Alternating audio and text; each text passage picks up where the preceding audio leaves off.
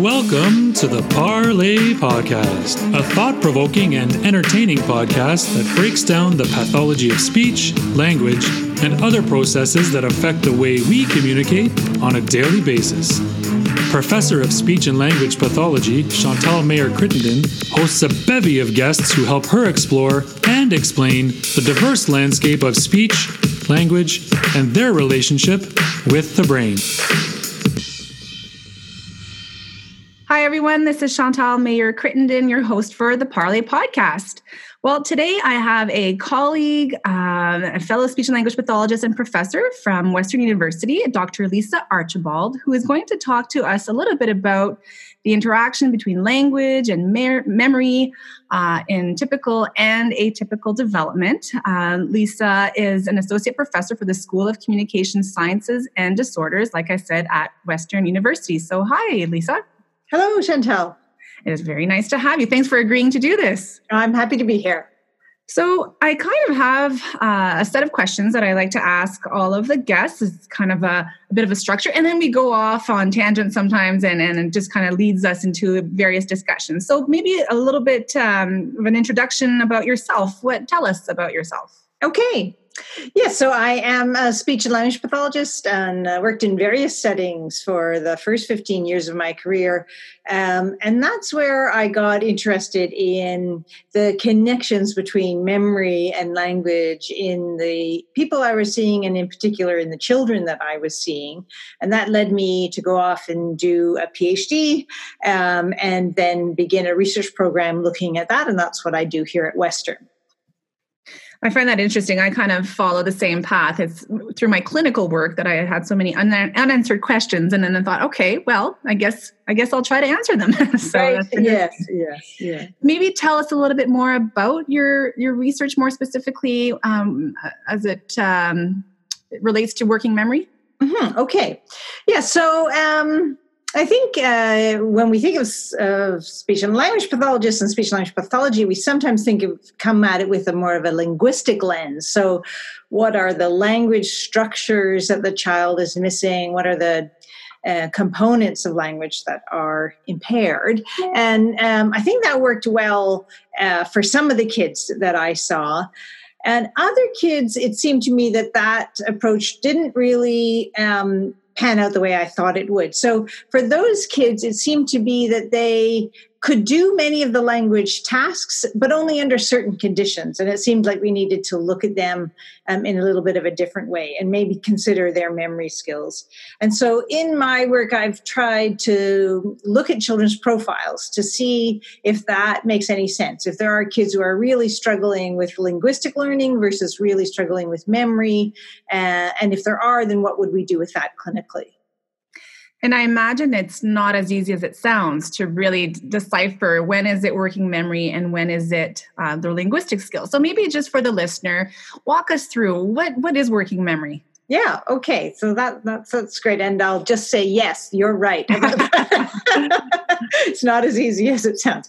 So I think that the thing is, we use our language skills to do lots of our thinking and lots of supporting of our memory. And so really those two things become almost interchangeable in many ways. So finding the point at which this is more of a linguistic problem or more of a memory problem turns out to be quite hard. And what I thought I might accomplish in my PhD turns out to be more of a career-long endeavor as we go.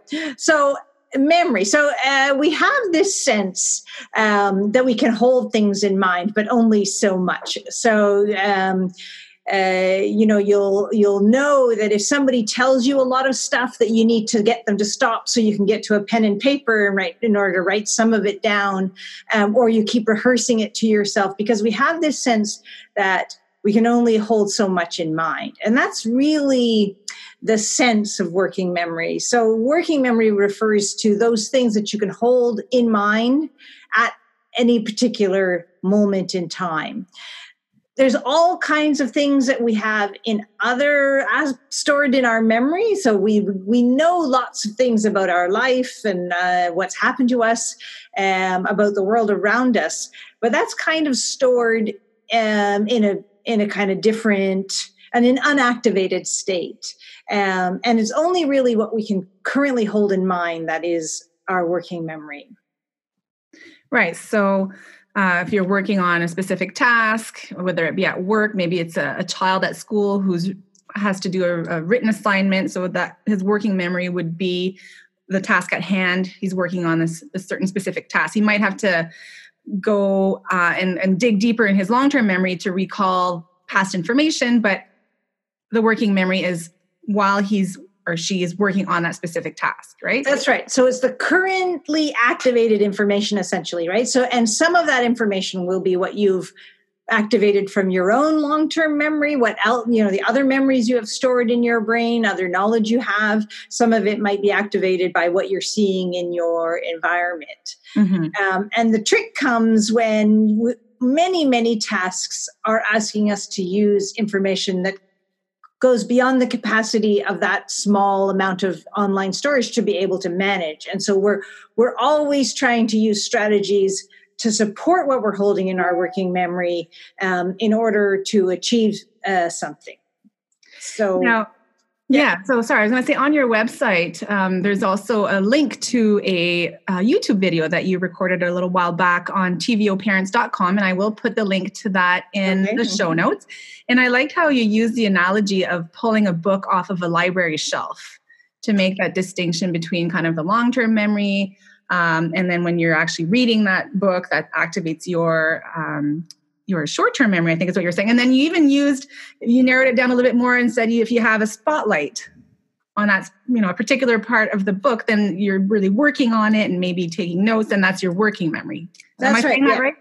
Yeah, that's right. So if you think of, what you've got, you can put a lot of things on your table, and all of that's kind of in an activated state, and you're pulling some of it into that sort of cone of light where your lamp is striking the table. And while it's on the table, it can be pretty easy to pull all that stuff into the light. But something that gets not activated, for example, something that falls off the table, loses its activation and then may not be as readily accessible to you. And some of that stuff, again, you'll have gotten from those long-term shelves, like, in the back shelves of the library.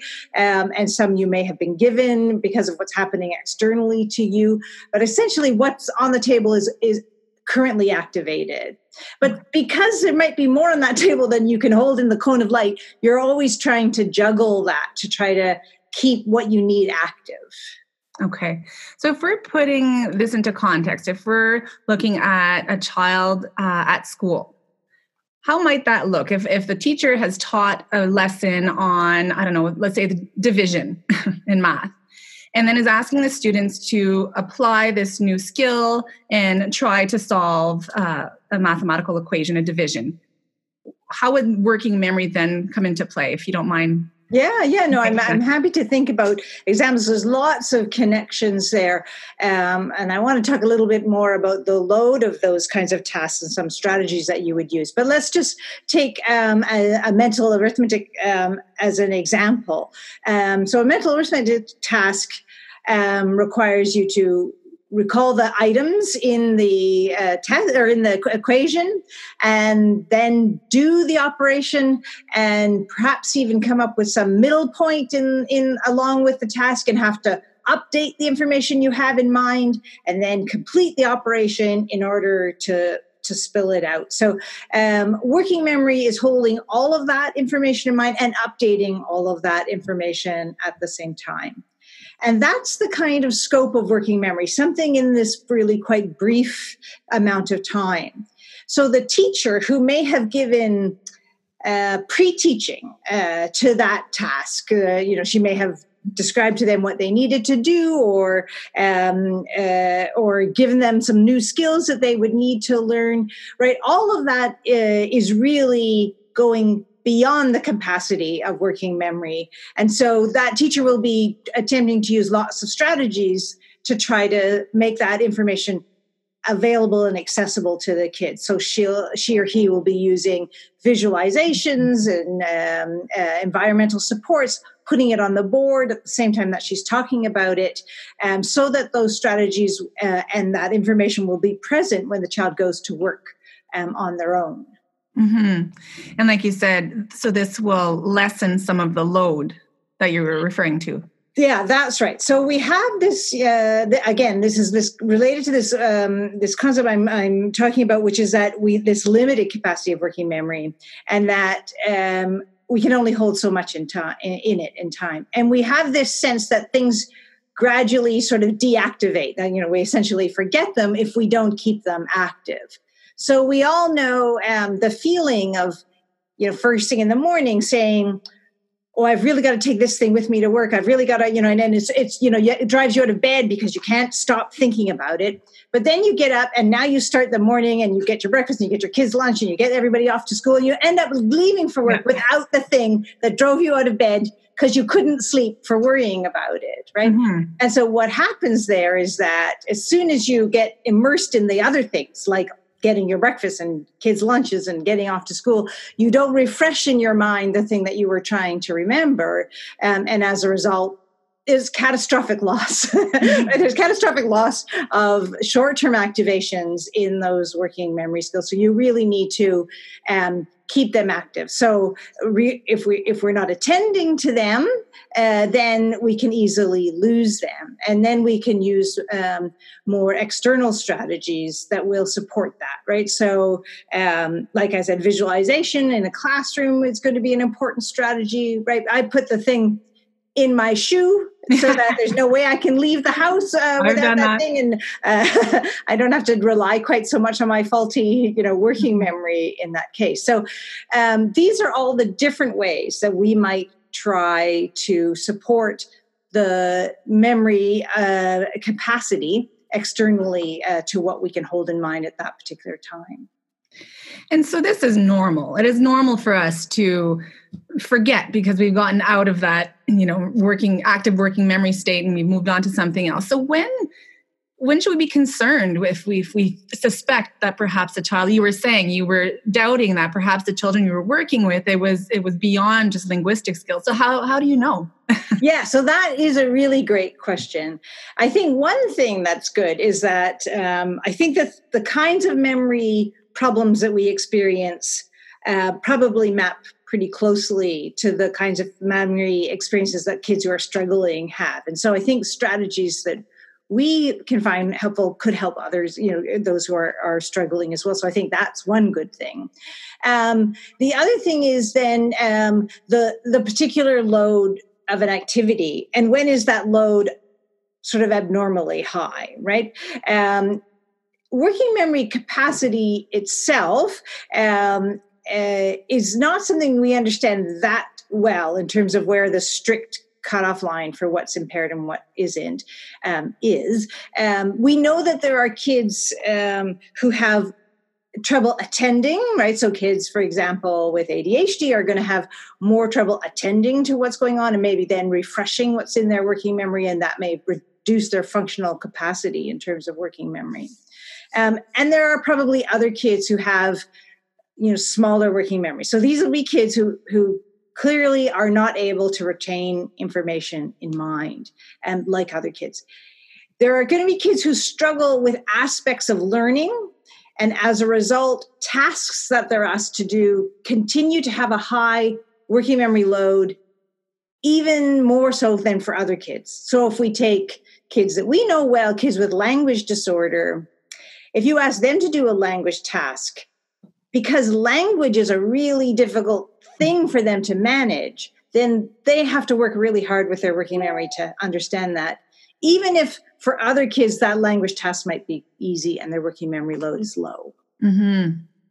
So it's very much on a case-by-case basis in a sense. What are that one particular child's strengths, weaknesses? Someone might be really, really good at languages. Someone might be really good at math, let's say, and the working memory load will vary depending on those strengths and weaknesses, I suppose. Yeah, absolutely. So, I often say to folks, here's, a little thing to try to hold in your mind, right? And I'll say something like, Famagoichi mu, let's say. And, that's a little bit hard for people to, and also go, here's an even longer one. Here's a really tough one. Try to hold all these parts in mind. Try to hold this ready, opportunity. And remembering opportunity is trivial for people, right? Even though it's the much longer phrase or more pieces in it, it's trivial because opportunity is so well known for folks, right? And so the word opportunity they have in their stored in their brain, they have lots of meaning to it, so it becomes trivial, right? So if you have that language knowledge, then that assists you in holding information in mind. And if you don't, then it's more than one chunk. It's lots of chunks to try to hold on to, and that becomes difficult for folks. So that means that, yes, the cognitive load, if we could calculate it for every person, each task might impose a somewhat different load depending on their own skills and what they're bringing to the task. Now, this kind of leads me, I know that some studies have shown that working memory is an important predictor of academic achievement in both literacy and numeracy.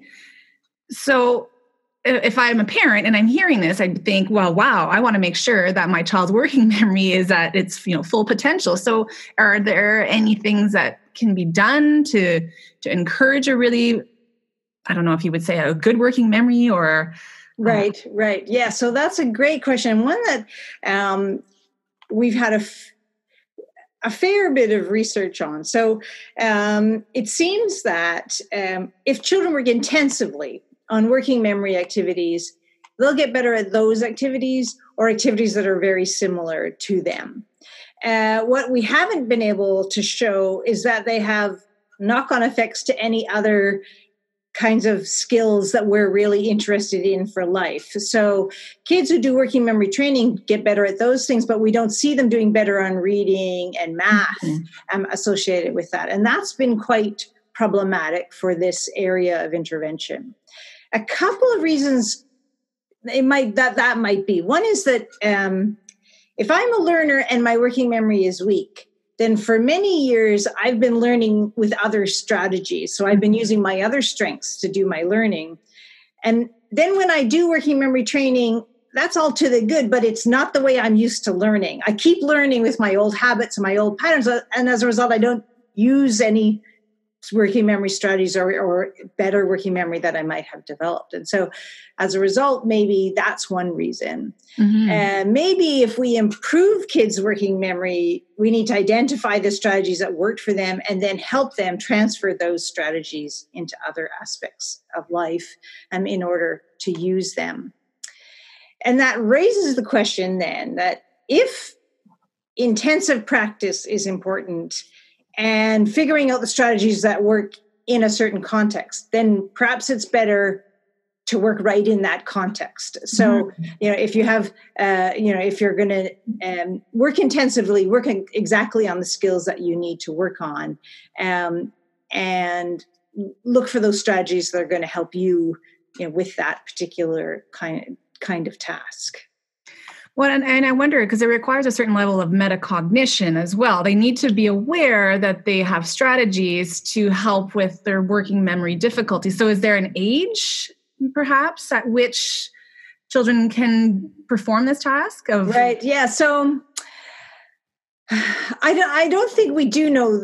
We have gotten really well into looking how these strategies and teaching them and how kids are using them. I think that they can be modified for just about any age range if we are thinking about ways of supporting memory strategies.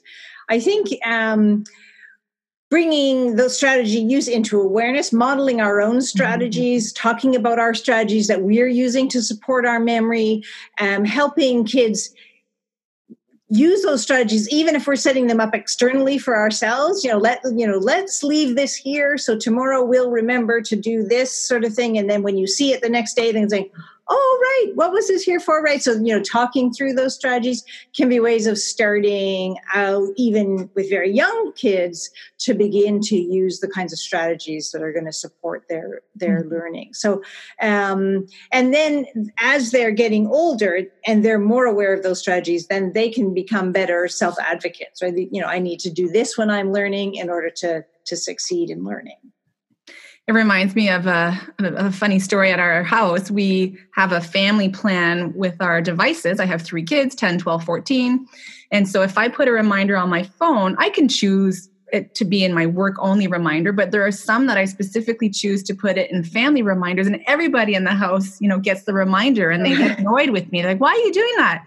But I've noticed that more and more now, they will say to me, oh, I need to put a reminder to bring my gym shoes tomorrow at school. So like you said, being that model, or, I've got Post-its stuck on the fridge. Don't forget to, bring whatever it is that I need for work. So I think that's that's cool. Yeah. one way that, because I just have to write everything down. I forget it. Yes. Well, I guess I'm still a little uncertain as how can parents kind of red flag, oh, I think my child might have a working memory difficulty? Yeah. So I think that, they're going to see the learning challenges first, right? So they're going to see what's going on in school and different ways in which the child might be struggling with academic learning. I think that things with that would tip them off into memory things are these behaviors of unexpected forgetting, right? So things where they do 2 out of the 3 things that they've been asked to do, or they ask for many repetitions, or they get lost in terms of trying to get things accomplished. So I think those are some of the skills. I will say that we did a study where we asked teachers to tell us, or we had people make observations about what kids were doing in the classroom.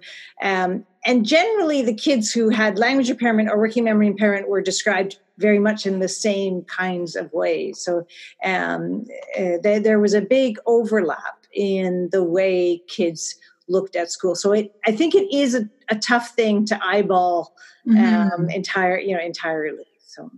And I suppose it's also what we call a differential diagnosis, or, a process of elimination. Like you said, it might start with learning challenges at school.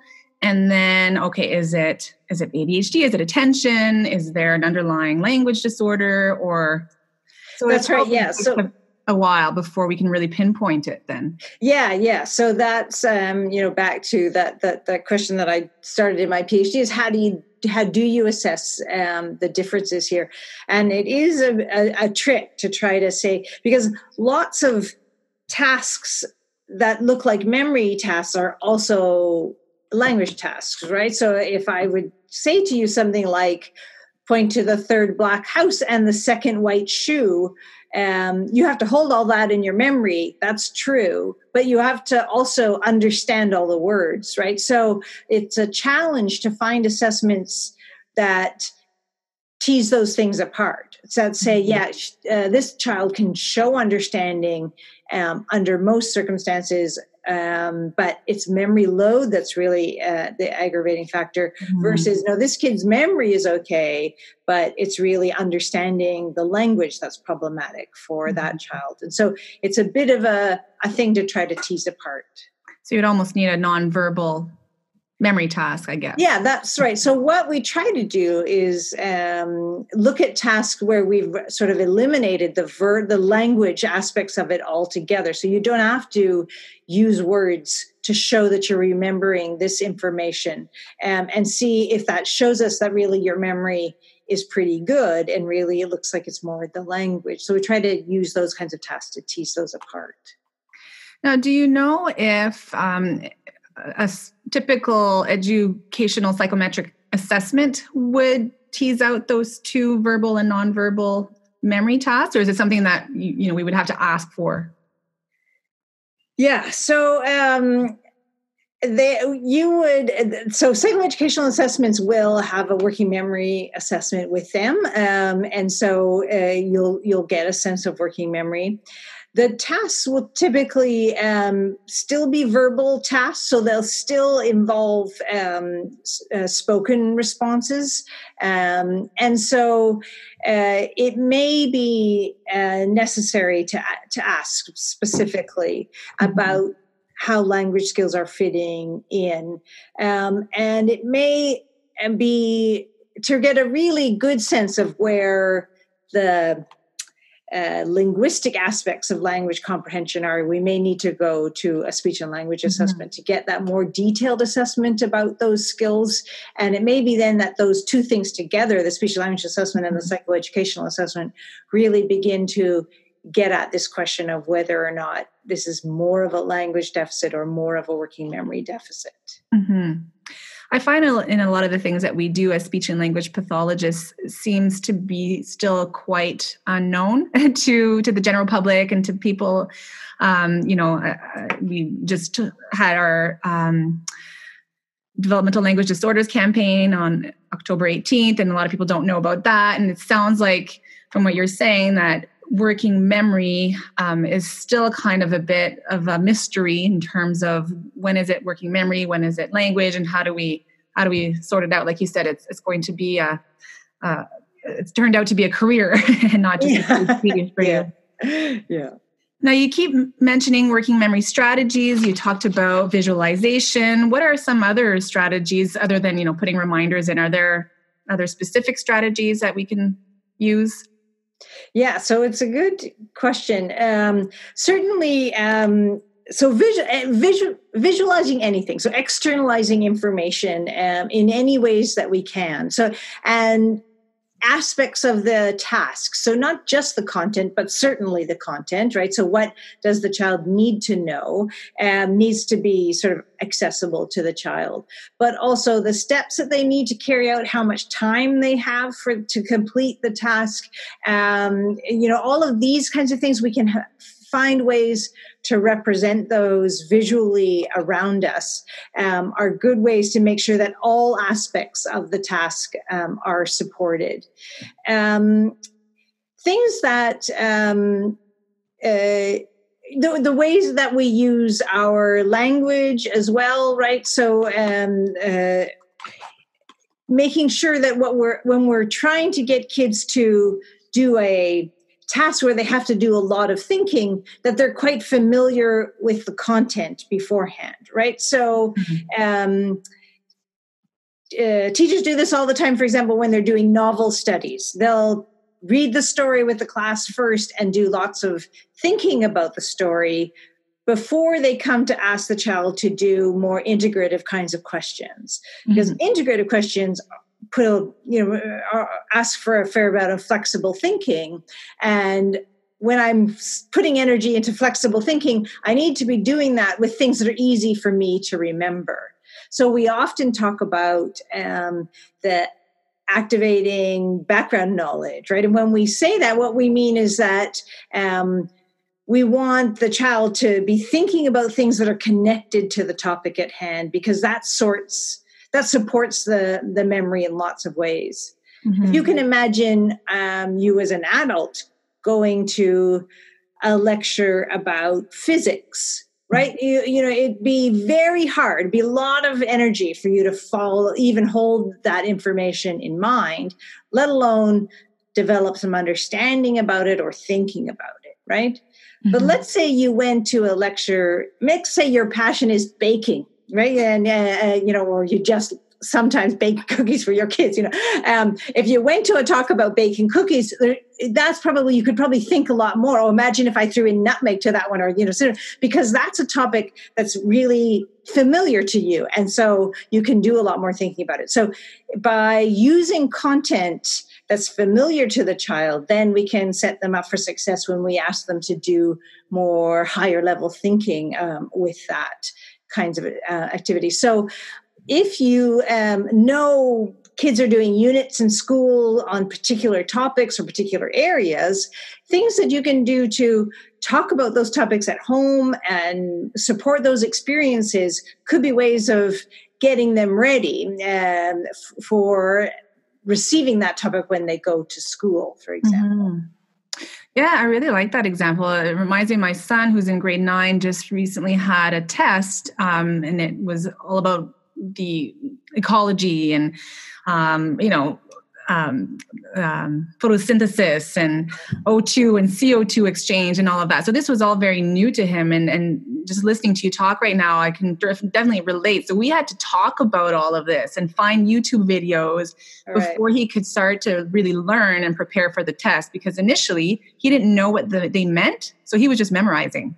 Yes. Oh, this word means da da da da, and he would recite, a sentence that his teacher had said. So I think that very often kids don't understand that they need to understand the content before they can actually apply it to something else. Yes, absolutely. You can feel the cognitive load go down when it's something that you know really well.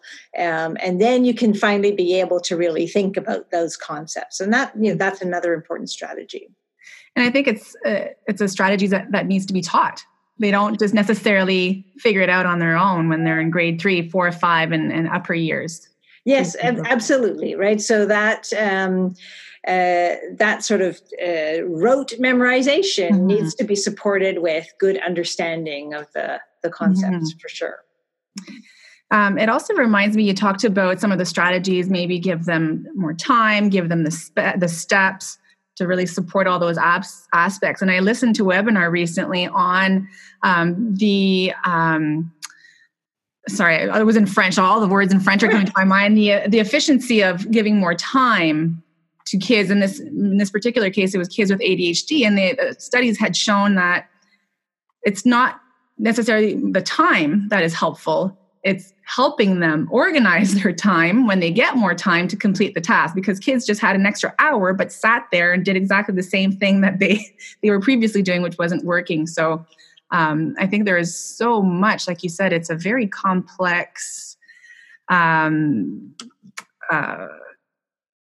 what's the word I'm looking for? There's so many factors that intertwine, and we need to consider all of them. Yes, you're right. You're making connections. So working memory would be considered part of our executive functions. And our executive functions is that system where we're planning and setting goals for the future. And so time awareness is an important part of being able to get through plans and get goals succeeded. But I agree, it's not just more time, but it's how are we organizing our time? So what are the steps in our plan? How long do we think each step is going to take? And are we sort of right about that when we get to the end of our plan? Are all ways that we can help kids sort of scaffold through these tasks? More undirected of anything, undirected visuals, undirected time, undirected space is probably not going to be as supportive as providing some guidance. Well, and I think that's something that can be done at home as well. Okay, you need to leave for your soccer practice in 20 minutes. How long do you think it'll take us to get there? What do you need to do before we go? And so on and so forth. Right. And that gets back to that modeling that we were saying, right? These things happen. We do these kinds of things very fast. And sometimes we're not even aware of all the steps that we've taken to achieve the time we're leaving, for example, to follow on the example that you've just given. But if we can become more aware of our own planning and goal setting around those things and the steps we took and just talk about them, right? And so that we can model those, increase the awareness, then kids can re-internalize those things in a more efficient way because they'll be having your model. And as a result, then, begin to use those strategies on their own as well. So the good news is research has shown that we can improve working memory, correct? That's right. And so how do we do that? So this gets back to what I was saying. With intensive practice, you can improve your working memory. So people do these kinds of programs where they're having to increase the number of things that they can remember in a row. I think the concern, like I said before, is that there's no real evidence that that's translating into what's going on in school or in terms of learning. So again, if I were if I were able to have my child work intensively on practicing something, I'd want it to be quite close to the kind of activities that they need to be learning about. They need to master, they need to get, more automatic or overlearned for school, to make sure that that was really the content. Okay. Really, it seems that, we need to be using strategies at the moment of relevance. And if it's distant in time or space or task, then we don't see really good transfer of those skills. So we really need it to be happening when it's needed and on what it's needed. And so we need that. I think it should challenge us. We need to be thinking of what's a kernel skill here that they're going to need for this task, and how can I make sure that they practice that so they get that skill, really well learned, and they can then build on that skill. I think that's how I'd apply what we've learned about the practice-based working memory training studies that we've seen. Okay. Yeah, that makes sense. If I look at any kind of activity, for if it's music or a sport, you can become very good at knowing what you have to do for that piano piece, let's say, and memorize it and become very good at memorizing your piano pieces. But then that doesn't necessarily apply to memorizing the school play. Right. Yeah. Okay. Yeah. So we have to really work at the task that's on the deck at the time, essentially. Because I often will tell parents when we're talking about strategies, to me, there's a difference between teaching strategies that will improve the child's ability to do X, Y, Z despite their difficulties.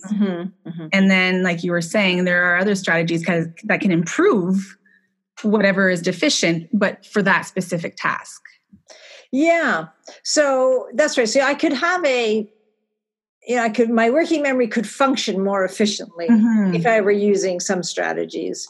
And so as a result, I could hold the information I needed to do the task in mind because I've got some strategies that I'm using, as opposed to doing the task differently or in a different way. I think maybe there's that connection there. If we can maybe touch on any parent who has had a child with any kind of difficulty, and definitely teachers out there, we're often involved in the individual educational plan, so an IEP. So is this something that is often seen as part of an IEP to try and develop some of these strategies? I'm actually not sure about the answer to that question. I think it's often identified as an area of weakness in psychoeducational assessments, and I'm not quite sure how that gets translated. Okay. I think it'll be translated in terms of teaching accommodations like visual strategies and use of things like written cards or reminders. I think that's what it will look like in the IEP in record. Yeah. Okay. Yeah, and I think I've seen that before. You're right. Yeah. So I think those are the kinds of strategies that parents would want to see incorporated for their child. They're the kinds of strategies that I think would help lots of kids struggling with learners in lots of different ways.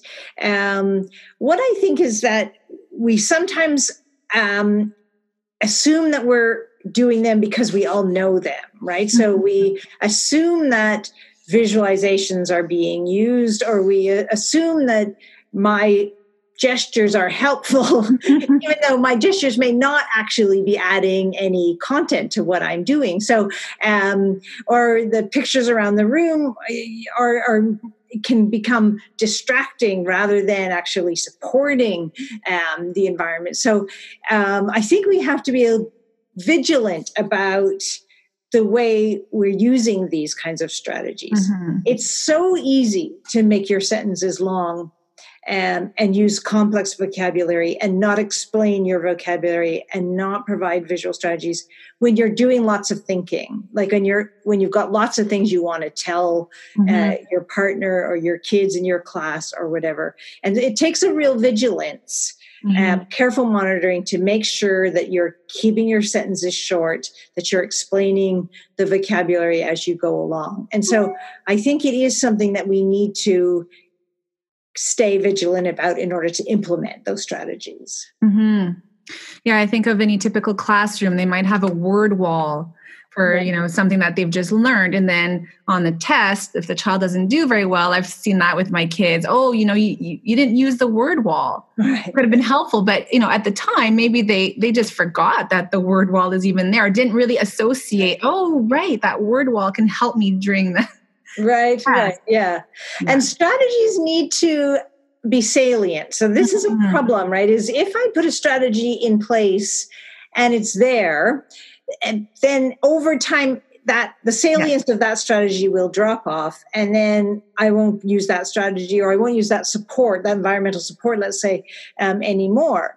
And it doesn't necessarily mean that the strategy is no longer helpful. It means the salience of the reminder is not helpful. So it may be that we need to change up the way we're implementing strategies over time, so that the child can say, oh yes, right, I need to be doing that, or this is how that would look in this particular context, or whatever, so that we get new ways of looking at things. I mean, I have a sign in my lab about the deadbolt, and every once in a while I change the sign, put it up higher, put it lower, make it pink or green or something, right, to increase the salience of the strategy of reminding them that the students that they need to for the last one at the end of the day, they need to lock the deadbolt, right? So it's not that the strategy isn't working, it's that instantiation of that strategy has now become something our brains are ignoring, because it's not new in the environment,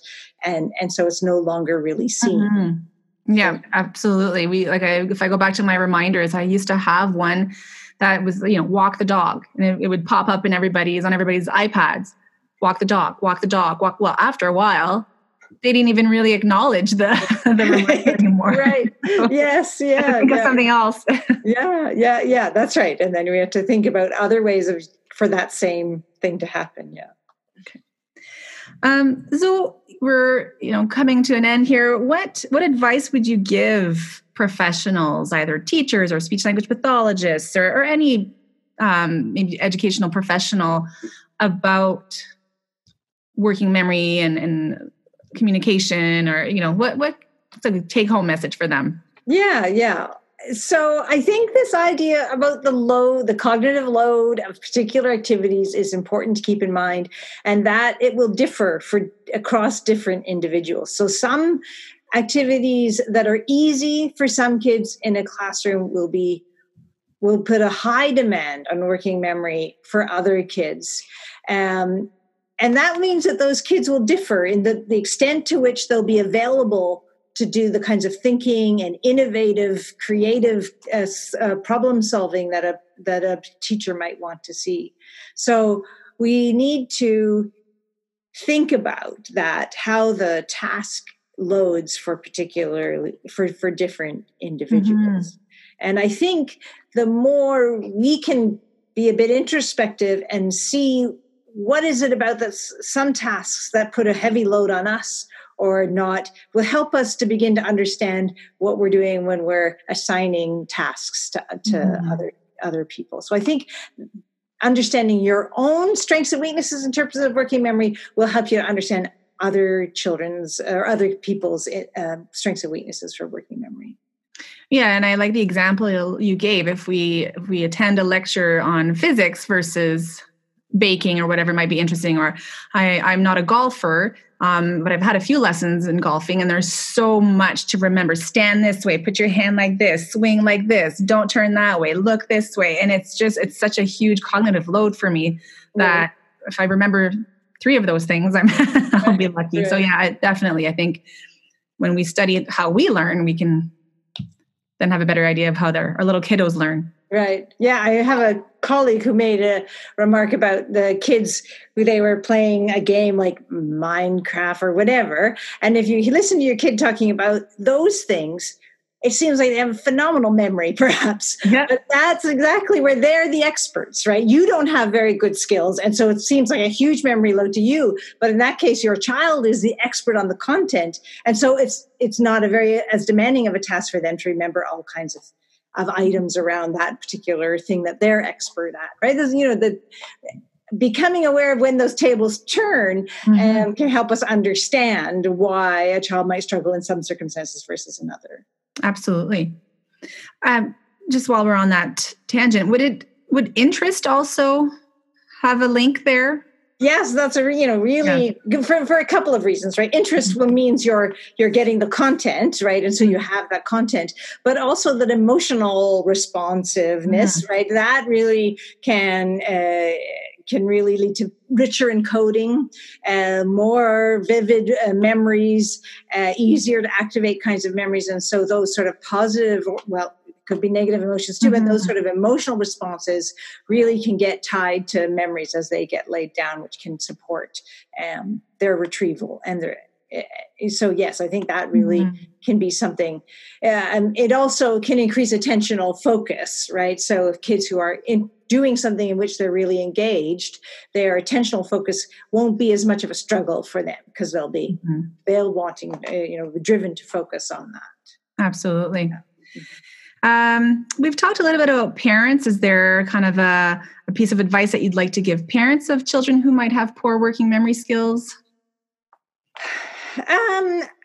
Well, I think pretty much what I've been saying is that, the understanding of the working memory load as we go, the strategies that you can put in place for the activities that you're currently doing. So I might encourage a parent to move towards putting strategies in place on ongoing activities rather than having sit down, practice your working memory time.